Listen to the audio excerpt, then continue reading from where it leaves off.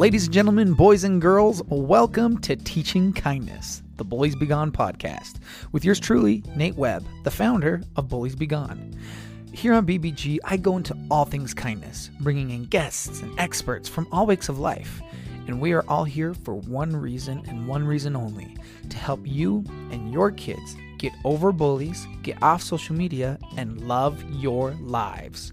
So come on in and learn how to live in a world where kindness is king. I'm your host, Nate Webb. Let's get to it. What is up, everybody, and welcome back. It is great to be at BBG. Me and my other advocate friends are always preaching about the dangers of pornography and giving resources to help people quit. But do you know who we don't talk enough about? The spouses of those addicts, the people who it affects directly, the family members, the loved ones. And so today we're going to be talking with Jolene Winn, who is a pornography addict's wife, who's in recovery. And we're going to discuss how you can overcome your spouse's pornography addiction, even if they can't. This one is going to be fantastic, guys. But first, gotta pay the bills. Is your child interested in a smartphone and nagging you all the time because everyone else has one? Well, check out the Pinwheel phone and the Gab wireless phone. These are both amazing alternatives to smartphones. Gab phones are dumb phones in smartphone body. Talk and text, and that's it. You can control exactly who they message and who they call, if they can send pictures, and they don't have to worry about the dangers of the internet and social media.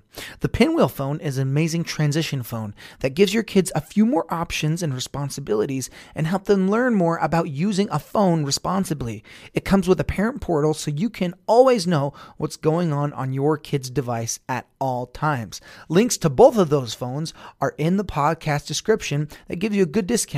One more ad, and then we'll get on with the podcast. All right. Welcome, everybody. I am so dang excited to be here today with my guest, Jolene Winn. So after 5-6 years of marriage, her husband dropped the bomb that he'd been addicted to pornography the whole time in secret. And said he was going to take care of it and didn't want to talk about it. And just feeling alone and isolated, Jolene discovered quickly how much is focused on the porn addict and how much is not focused on the porn addict's spouse and loved ones and family. So she became the resource she wished she had and is now a coach to help other women like herself who have spouses with porn or addiction problems. And she helps them overcome their partner's addiction so they can live a happier life regardless of the choices of others. So welcome, Jolene, to the show. Thanks for being here. Thank you so much for having me. That was quite the intro. I was like, that was great. I'm going to thank you. Use that intro. I'll send it to you. So first off, how the heck are you? Where are you coming at us from? I am great. Thank you very much. I am from North Carolina. That For is reals? Current residence. Yes. For reals? For reals, North Carolina. Did you ever live in Utah ever? No. Well, I mean, okay. No, I did during college. I went to a little school called Brigham Young University, and I lived in Utah while I went there. Gotcha. So you went to the Lord's University. Sorry, I sure did. I just had to. Sorry. I did. I went to the Lord's other university called Utah State. Yes. So. Yes. That is actually where I met my husband. My husband is from Idaho. I actually grew up in Delaware, and my husband's from Idaho. We met in college. There you go. Same here. Me and my wife met at my brother's wedding because she was roommates with my brother's wife. So we were checking each other out in the ceiling room. Nice. And then, yeah. I like it. So, well, that's awesome. So I am really, really thankful you're here. Tell us a little bit about how you ended up in this space. I mean, like we said, you found out after like 6 years of marriage, your husband had been addicted to porn the whole time. And I cannot imagine that was an easy pill to swallow. Not so much. and I mean, it must have left you shell shocked. And like, it was, I don't know if I missed signs. I work with clients now who, if they find out, they're like, oh, that makes so much sense. All of a sudden the pieces go together. For me, I had no idea. There were no second guessings. There wasn't anything that was, kind of a clue. So when we've been married about 6 years, he just one day came to me and said, hey, I want to talk to you about something. And it's like, all right. And he said, okay, so I just want to let you know that I've been addicted to porn. And I say addicted because that's what he said. That's right. The word he used.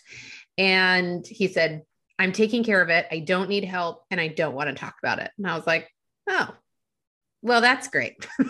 So Okay, bye, hun. Have a good day. yeah, and I was like, really? So for me, there were two like main responses I had. I was kind of split in half. Part of me was like, that's cool. We got this. Like this we can handle, right? Like this is something we can totally do.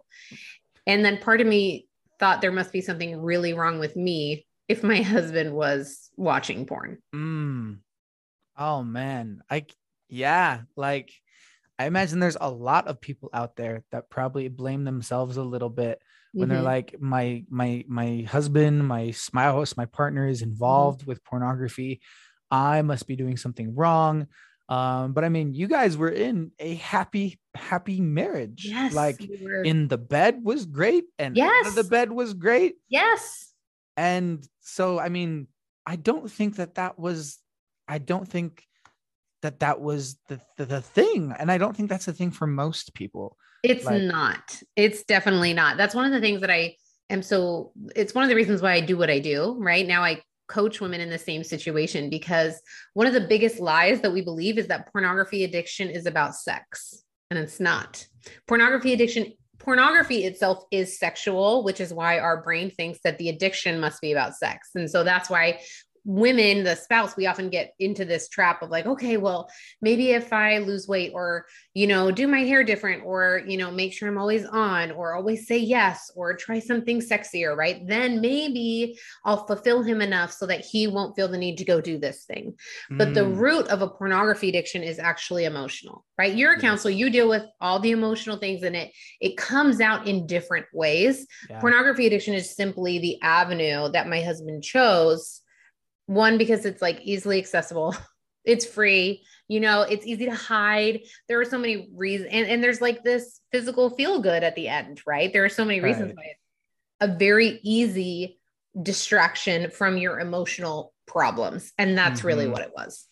Yeah. Well, and I mean, for a lot of kids, like including myself, like when I was younger, for a lot of kids, they view pornography, um, it's more of a symptom of Yes, something deeper exactly. that's happening. Yes, Was that was exactly. that was that the case with your husband? 100%. And that's what I absolutely have seen 100% across the board. It's always a symptom. And that's how I describe it to my clients. It's one of the ways that I help them overcome all of these, this lie that it somehow has to do with us is recognizing that it's not about sex and that it's a symptom of an emotional problem and or Hmm. not even a problem, but just that there are emotions undealt with Right. and they're trying to escape them and they have simply Right. chosen to do that through pornography. Right.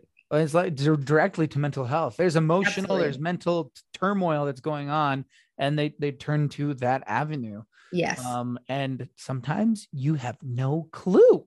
Mhm. Like not everybody turns into an objectifying jerk. Exactly. It's like, wait, Most, what? yeah.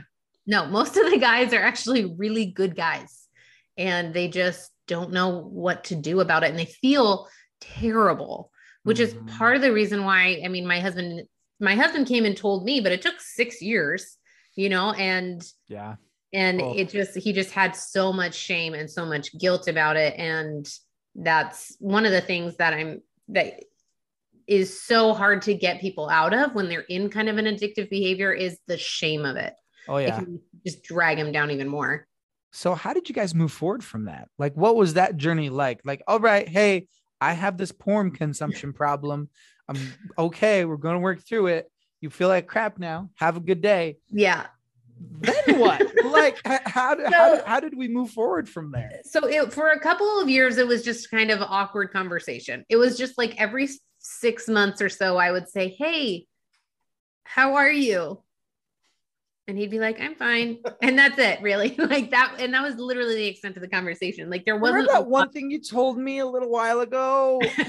I would like an update. Yeah, that thing that we're not talking about. Can you just like let me know where we're at? Yeah, that was pretty much what that was like. And I knew he didn't want to talk about it, my brain immediately was like, okay, well, you're the addict.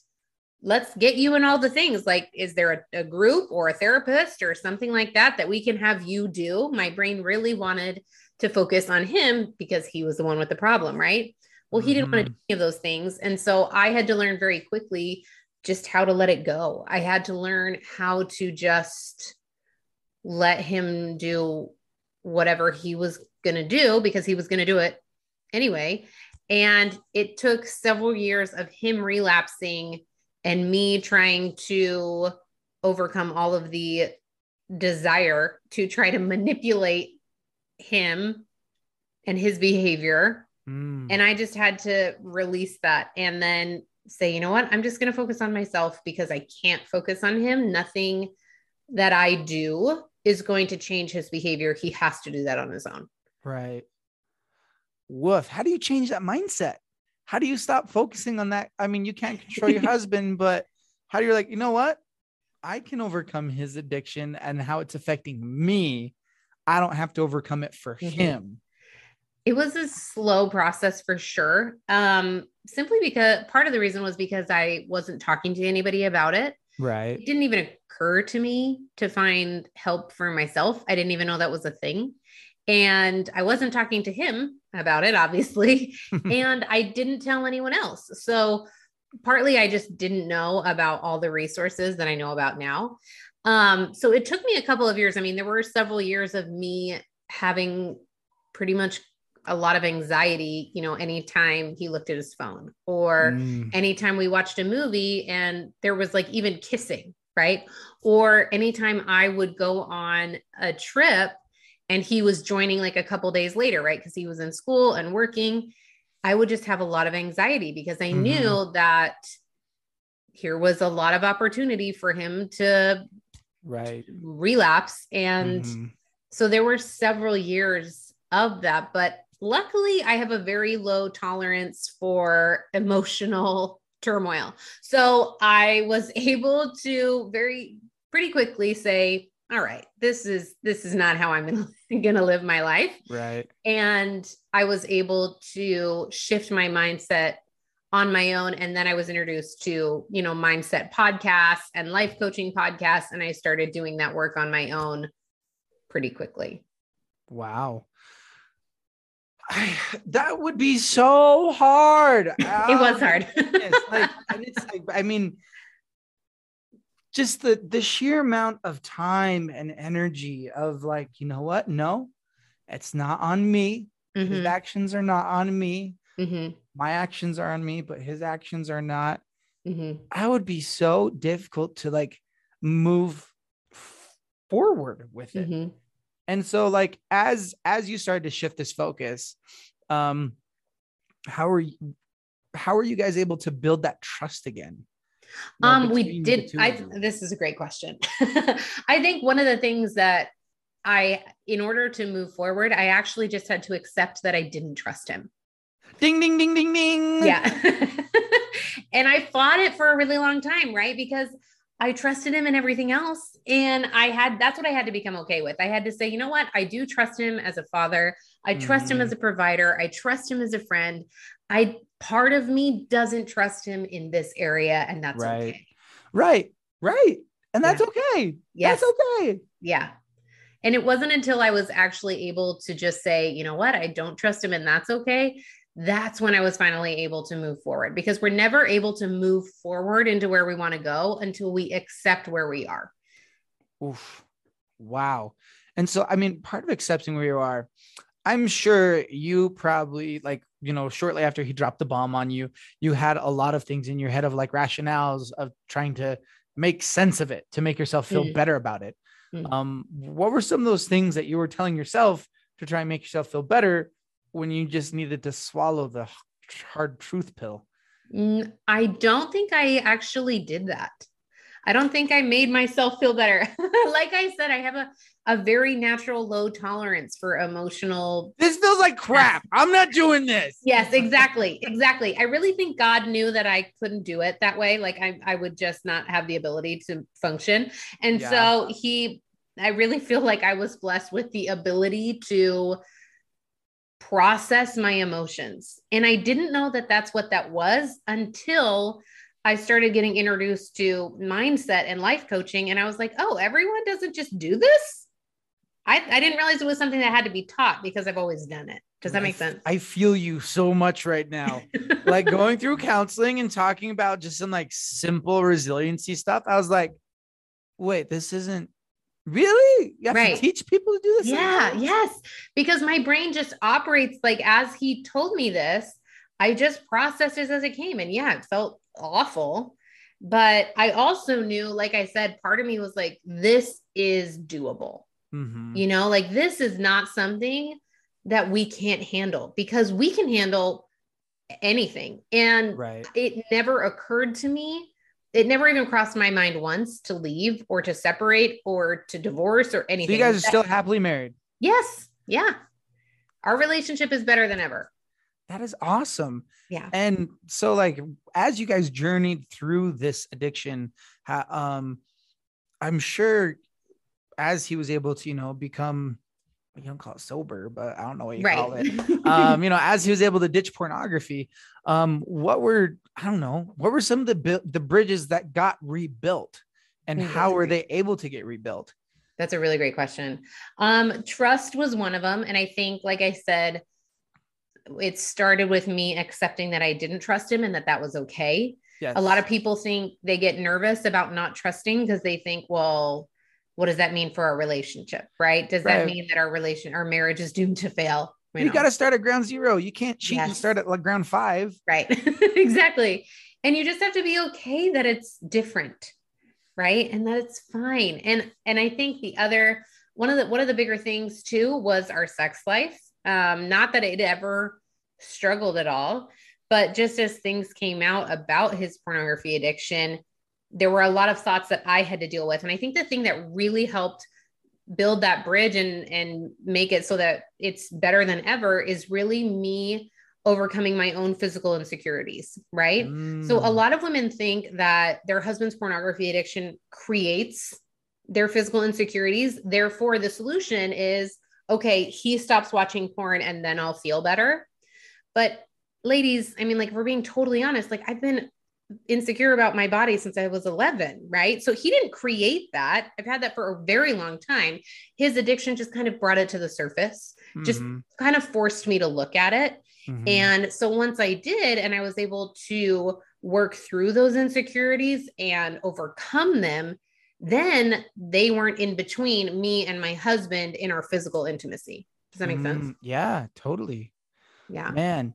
And so how big of a role does communication play in your guys' marriage now that you've gone through the ringer? Like, how often you guys talk about these tough subjects, or just talk in generals to make sure that we're all on the same page? All the time. So here's what's fascinating is my husband and I have always had great communication. And I say that even knowing that he lied to me for 6 years. Like, we have always had a great, I know that sounds crazy. Nate's like, I don't think that's what that is. But it is. We have always had a really, really honest and open conversation. And we've been able to talk to each other about everything. And so I think that was one of the reasons why finding this out was so shocking, is because I kind of would have assumed he would have told me sooner. But now we have learned how to communicate about difficult things, even though it brings up difficult emotion, right? I think that's the reason why it's not really that there are difficult topics. It's that when you talk to people about things, you have certain thoughts that bring on a whole slew of emotions, right? Oh, yeah. And learning how to communicate about something that brings up so much emotion and being willing to sit there and feel that and talk about it anyway has enabled us to face a lot more things than we otherwise would have. Like money. Okay. Money is something like my husband and I can talk about his porn addiction, like all day long. I mean, that's what I do as a job now. We talk about it all the time, and that's easier to talk about than like our finances. Right. So it has helped a ton, just in that it has taught us how to sit, and I can just sit and feel like guilty for spending all of our money. And he can sit there and feel responsible for bringing in all the money or whatever it is. And we can sit there and have a conversation about money and feel all the feelings. And that's really just something we learned through this experience. Woof, woof, man. This has been so enlightening. I'm so thankful to be talking to you, A. But also so thankful for all the people that you help on a daily basis. Cause I know there's a lot of people that feel ostracized, isolated, alone, Yeah. because of their loved one's addiction, whether it be a spouse or some mom just figured out their teen boy is addicted, Yes. has been viewing pornography, stuff like that. And I mean, what would you say to some of the people that might be listening if, let's say, a teen or husband comes up, it's like, hey, babe, mom, whoever, I've been viewing, Mm-hmm. like, and they're like, I don't know what to do. What do I do? What would you say like steps 1 and 2 are for them? Step number one, obviously this would be after the conversation is over, but step number one, I would say, is to get professional help. 100%. Boom. 100% for all parties involved. Yes. Okay. So like for the addict, whether that is a teenager or a spouse, whoever it is, get them help, but then also get it for yourself. And a lot of people like to do this as far as a marriage with like couples counseling. And I think that's great. But what I personally recommend and have found to be super helpful is to do all the things. Like if you want to get a couples counselor, great. But like you need someone who's individually looking at you and who is separate from whoever's looking at the addict, whether that be your son or your husband or whoever it is. So that's my first thing, is to don't keep silent about it. Okay. Yes. And then my second thing is don't make it bigger than it is. Ooh. Now I say that cautiously, knowing that I'm not saying that it's not a big deal. That's not what I'm saying. But a lot of times our tendency is to make this heavier and much more weighted and eternally significant, and to like, just add on this weight and this drama that doesn't need to be there. And that all happens with the way we talk to ourselves about it, right? Like, oh my gosh, this is such a big deal. I can't believe this is happening to me. I never thought this would be us. Those kind of thoughts just add a lot of pressure and a lot of weight. And we can just let all of those go. Like pornography addiction, totally handleable, which is not a word, but we'll go with it. It is now. I love that. I love that so much. It is totally handleable and it's not your fault. Yes. It is 100% not your fault. So stop blaming yourself because it's not your fault. It's not about you.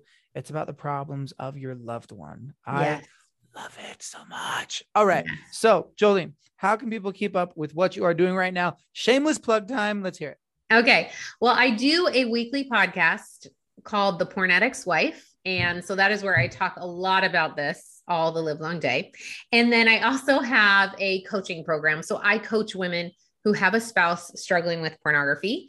And you can find all the details about that at my website, which is jolenewinn.com. And you can follow me on Instagram at Jolene Winn Coaching.